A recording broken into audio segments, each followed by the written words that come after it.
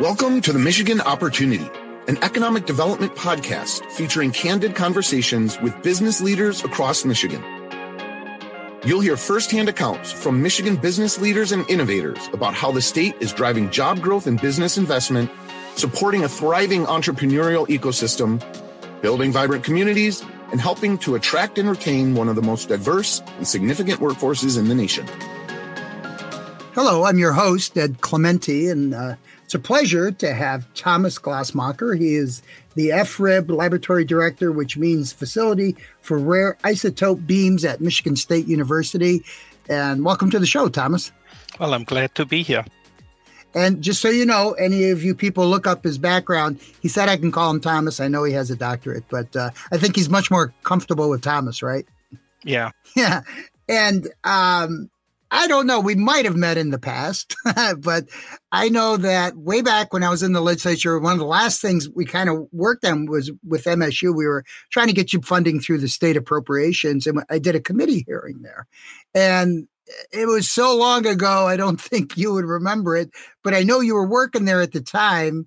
So I'm just so excited about this whole project, even though it's beyond my mental capacity to know everything that's going on there. We do appreciate everything you've been doing and what Michigan State's been doing. And what do you kind of tell people, Thomas, when they first meet them at a party and they don't know anything you do? Well, the Facility for Rare Isotope Beams, it's really a Team Michigan project, Team MSU and Team Michigan. It's a Department of Energy funded user facility where scientists from all over the country, all over the world come to get science opportunities that don't exist elsewhere. And what we do, we make rare isotopes. Those are atomic nuclei that once existed on Earth. They have long since decayed, and we make them available for study. And to enable scientists to make discoveries with these rare isotopes, we make them in a big linear accelerator. We built the world's most powerful heavy ion linear accelerator here in mid-Michigan. And it's been going on for 14 years. And we started in 2008. And in May 2022, President Stanley, the president of MSU, and the Energy Secretary Jennifer Granholm, former governor, they together cut the ribbon. It's a joint activity between the Energy Department and MSU, but it couldn't have happened without the support we received through multiple administrations and, over a decade and a half from the state of Michigan. So I appreciate you being there in the beginning, Ed, and those who came after you who have since supported us. Well, it's kind of like a thesis. You lay the foundation, but the next person probably carries the torch after you pass on. And a lot of people, obviously, there's a lot of probably parents involved in making this project go. And I know that, from being in the legislature, it's really never you that does everything. But I also know that, why don't you just touched on it a little bit, but when you say people come here, you got some really big numbers of people that do come there. I don't think people realize, and as a former alumni of Michigan State and someone who remembered when cyclotron was on the campus and they said, scientists were coming for that. But what you're doing is way more advanced even, isn't it? Yeah, the FRIB really builds on the tradition and history and accomplishments of the MSU cyclotron lab that in the 80s became the National Superconducting Cyclotron Lab. And I joined MSU as a postdoc at the cyclotron lab, or the NSCL. The FRIB accelerator is 1,000 times more powerful than the cyclotrons. And after, 50 years of science, the cyclotrons shut down in the, last fall. And we're going to have a celebration of the cyclotron science accomplishments here in August of 22. Now for FRIB, 1,600 users mainly from the US, but some from abroad have registered to do experiments here. They represent 124 universities, 13 national labs, US national labs, and these users come from 52 countries. So those are nuclear scientists who want to do basic science here. That's the kind of science that industry doesn't fund, but that eventually can lead to economic opportunity. And part of while FRIB is funded to be a basic science machine, we will afford economic opportunity for state of Michigan through spin-offs and discoveries and IP that gets generated that then can elevate the state further, because, we feel strongly, the state gave us this opportunity, Michigan State gave us this opportunity. And so you have assets, you leverage these assets into more assets. That's the story of NSCL being leveraged into FRIB, and something will build on the shoulders of FRIB. Yeah, and you actually stimulated a little bit of another point. One of our previous guests was the director of the Midwest Patent Office, which is, if anyone wants to listen to that episode, it was way back. But, Michigan is such an innovative state, and we have so many patent lawyers. So when you mention intellectual property, I think you and I in our discussion ahead of time was that you use a lot of Michigan innovation too in manufacturing opportunities for the creation of the FRIB, right? Yeah, Michigan is so over the last 15 years, we spent $1.5 billion, and we spend 75% of that in Michigan and 94% in the nation. But Michigan is ideal to build this one-of-a-kind facility.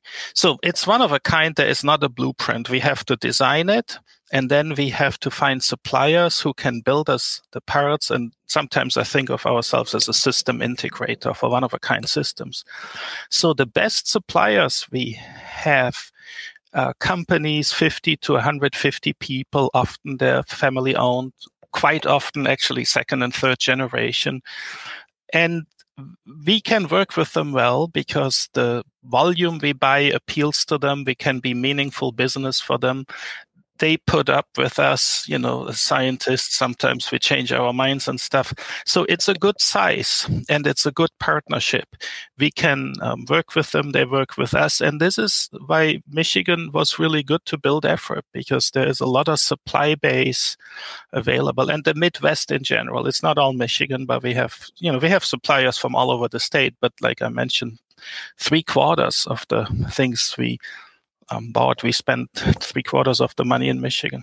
Yeah, just from all my years of even running a chamber of commerce, that it's amazing how many small businesses actually diversify what they do and they can transpose it. You can go all the way back, when Michigan's always managed to switch to war times, to peace times, but it's always the people that sort of, I'm just finishing a book on Henry Ford, but he was electrical kind of guy, and then he was this and that. And I think a lot of people are like that in Michigan. And I think we should also mention one other thing too, is you mainly do basic research versus applied. Can you just give a quick definition for folks what the difference is between the two?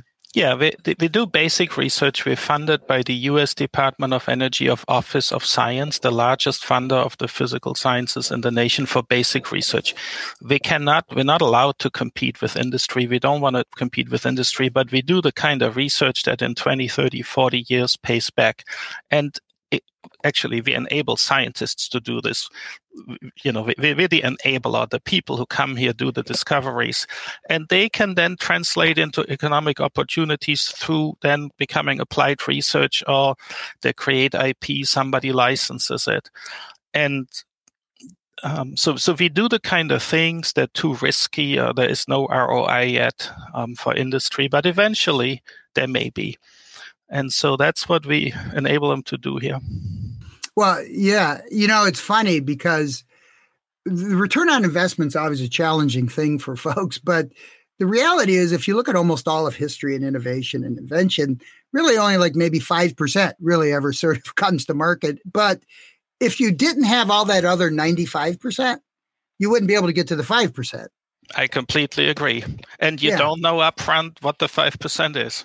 You don't. And when it's like sort of, it's a mix of both good deductive and inductive reasoning, right? Because some stuff you have to eliminate, other stuff you have to go where you don't have really that many clues if that's the right path, right?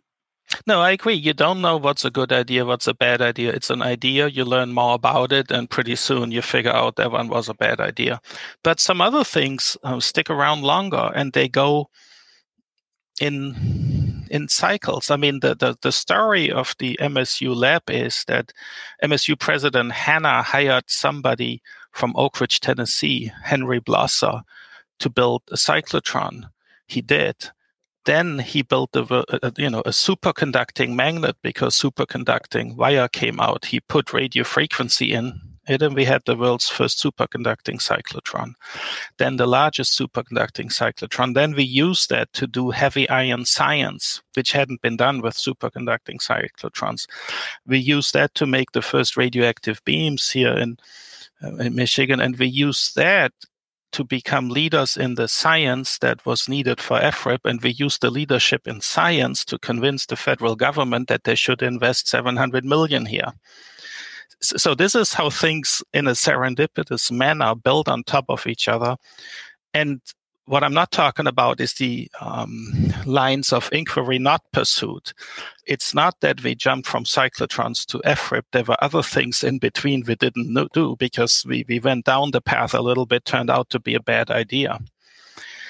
And when you look back, it looks so well thought out. In the moment, I came here in 92. I remember we had meetings and, it was a little bit depressing because that wasn't working and that wasn't working. So you got to stick with it and judge which path in the road to take. Well, I mean, if anyone studies any history, things like the Renaissance and the Scottish Enlightenment and all these things, they all happened not because anyone thought about doing it. It's just sort of like you said, serendipitous, but serendipity happens because there's a lot of sort of spontaneous combustion going on among people who just sort of, you have like an ecosystem that allowed you to do the FRIB. Yeah, that's Had you not had that ecosystem, it probably wouldn't have turned out the way it did. It might have gone a different way or whatever. But no, you're right. You need a bunch of smart people. You need opportunity. And then when you combine the two, new things can happen. I should also let our listeners know that you have a slight Florida accent. You are from northern Florida, so people just want to know. I'm just teasing you, but you did go to Florida State University, and I have a lot of connections with there. But you really came from Germany originally, and you were a Fulbright scholar, you said, right? Yeah, so I don't know that that's a Florida accent. I think it was a bit different. No, I ended up at Florida State as a Fulbright scholar. I went to school for 2 years in Germany, college, wanted to go abroad, and this was the time before the internet, and I looked on a map, and I thought Tallahassee was close to the beach. Now, it's relatively close to the beach, but either way, I ended up at Florida State, got my PhD, had a good time, and then came to MSU as a postdoc. Yeah, and we're fortunate for that, and we appreciate all the good work you've done there. Is there any partners or other stakeholders you wanted to mention besides? I know you've mentioned MSU and the state. And MADC. MADC. Well, we appreciate. I mean, the Michigan congressional delegation in a bipartisan, bicameral manner has been wonderful. We really appreciate the support we've gotten from Republicans, from Democrats in the House, in the Senate, and also then from the state of Michigan. And it just goes to show when people work together and that good things can happen for the state. And I really appreciate that. When we had the ribbon cutting, it's just like Central Michigan. It's a mixed thing, but our workforce is the same way. We all work together to further this cause, and we put our differences aside, and we just built the thing, and now it's running. You're listening to The Michigan Opportunity, featuring candid conversations with Michigan business leaders on what makes Michigan a leading state to live, work, and play. Listen to more episodes at michiganbusiness.org/podcast. What other trends and disruptors do you see that might be affected by your basic research? Do you see it leapfrogging or taking different turns? Yeah, it's interesting. So within the basic research, with FRIB scientists, we'll figure out what number of protons and neutrons stick together. There's really not a comprehensive predictive theory, what numbers of protons, neutrons stick together. We figure that out. That's basic research. We'll figure out how the heavy elements on Earth were made because, when hydrogen fuses to helium and things keep on fusing, you end up with iron, which is the most tightly bound atom, but yet we find gold and other heavy elements on Earth. So we'll figure that out. But then at the same time, we're doing that by making rare isotopes. These rare isotopes, which we use for basic nuclear physics research, have also applications in themselves. So we now have started talking to medical folks because we can make any isotope you want in research quantities. These can then be used to help humankind, be that in medicine or in other kinds of research. So if I had to guess, in 20, 30 years, I hope Michigan State FRIB will be known for having solved some fundamental questions in nuclear physics. But the thing that's going to take us in the future, I guess, and I don't want to say I'm sure, but I guess will be more on the isotope side because we really can be an isotope maker. Now, that enables research in itself, and it's not very economical. This place is expensive to run. But once folks have figured out what particular isotope is efficacious for something, then you can find more economical ways, distribute them to more. Once people have figured out what isotope is efficacious for some medical purpose, you can find economical ways to make them and distribute the supply chain over the country. So we're really going to be, I think, the research center on the application of isotopes for society, and that can mushroom and really grow then. Well, it's. I always tell people this, even when I was in my committees, is that you just need to look at NASA, for example, and all the spin-off things that came out of that you couldn't have predicted before, and how it really, I know it was a space race, but it was actually more beneficial for humankind, I think. All the other stuff they did that you couldn't have anticipated because we were just sort of fighting with the Russians to get to the moon. And all the other huge benefits that to this day, and I imagine the same thing, like right now you're talking about, whatever it is, but it could lead to sustainability issues, could be electric vehicles, could be wearables for medicine, as you said, like you don't know where it's going to end up, communications, but it's very exciting. Really. Yeah, we kind of need to be a little bit two-minded. We got to keep the eye on the ball, focus on our mission, but with 10% of the brain, we need to be open to these other opportunities that come along. And that's what makes it really interesting. So you know every day what you need to do, but you keep an open mind of what's possible with the things you find out. Yeah, no. It's very. That's why I was excited about doing this podcast. Anyway, because I just think I'm always excited about basic and applied research and how they both do different things, but basic is usually really what moves the gears. Applied usually is necessity sometimes, right? And so it's just sort of interesting how they work together in a way. So this is your chance to go back and talk to your 17-year-old self when you're over there in Germany and you're debating where to go for your career. And what would you tell yourself again? What would you tell your high school self if you were sort of like doing a mini commencement speech? What would you tell yourself to go back into now with what you know nowadays? Well, it's interesting. When I was 17, I had no idea what I wanted to do. I liked the physics teacher I had, so I thought maybe I should study that. That's about, and so I think this whole path has been quite serendipitous and lucky, and I feel fortunate about it. So maybe I would say I should be a better planner. But on the other hand, I think just the pursuit of knowledge and the pursuit of, curiosity and thinking about things, I think maybe that's really the message. If you do something that you like doing and you're serious about it, it'll turn out okay. I don't really know that one can plan all this out. Certainly, it didn't work that way for me and turned out okay. Yeah, there's what I'm going to paraphrase the old saying that people that spend all their time planning never do anything. Right.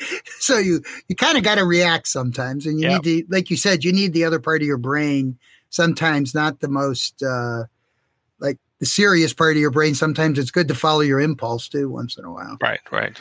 Yeah. And then sometimes, I showed up in the US with a suitcase.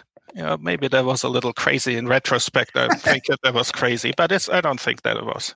Well, you're still going to Florida, so the beaches weren't that far. Well, not that far. Yeah, but and plus one thing I think we did forget to mention that you've got 630 employees, right? Or it's a pretty big. You've got a lot of people working there too. It's got to be. I think even in your press release, you're almost like a separate college, right? Or like within the university? Yeah, since we don't give degrees, we don't call ourselves a college. We're a major administrative unit. It's akin to a college. We have 40 faculty, and our students get degrees in natural science and in engineering. But they do work in your lab as part of their other degrees in other schools. Yeah, right? They work here. And then, one other thing that may be not known, we educate a quarter. So 10% of the nuclear science PhDs in the US come from MSU. And we're also the top-ranked graduate program. We surpassed MIT some years ago. But we also educate about 25 to 30% of the nation's nuclear science PhDs. They come to MSU from different schools to take data and then go home, analyze them and write papers and make discoveries and get degrees. It's pretty exciting. I didn't know all that either, and I did go to school there, so I should have known more. Well, I had other things on my mind. I was playing rugby too. So I read that about you. Yeah. I don't know how I'm pretty serendipitous too. I don't know how I got here. The last question we usually ask, and because you're sort of a transplant, but not really, you've been here a long time now, but what's your favorite thing of doing in Michigan, either a festival or a place to go? Well, I like the outdoors, and I like the summer. I like the winter when it snows. I'm not such a big fan of, January, February. It's a good time to go to Florida. No, but Michigan is a good place. I mean, we have a lot of water. We have beautiful resources and incredible people. Yeah, no, it is. I love the state too. Well, anyway, I once again want to thank the director of the FRIB, Thomas Glasmacher, and I want to also thank you for taking time. I know you got a really busy schedule, and we appreciate this at the state and everything you're doing for the university as well as for Michigan. So thanks again for coming on the show today, Thomas. Well, thank you, Ed, and I do appreciate what MEDC does for Michigan too. So we all got to work together, elevate the state. Thank you. Join us next week where our guest will be Awanati Kobina. He's the CEO of Bedrock Group, and he's also the chair of the MEDC Executive Committee. The Michigan Opportunity is brought to you by the Michigan Economic Development Corporation. Join us and make your mark where it matters. Visit michiganbusiness.org/radio to put your plans in motion.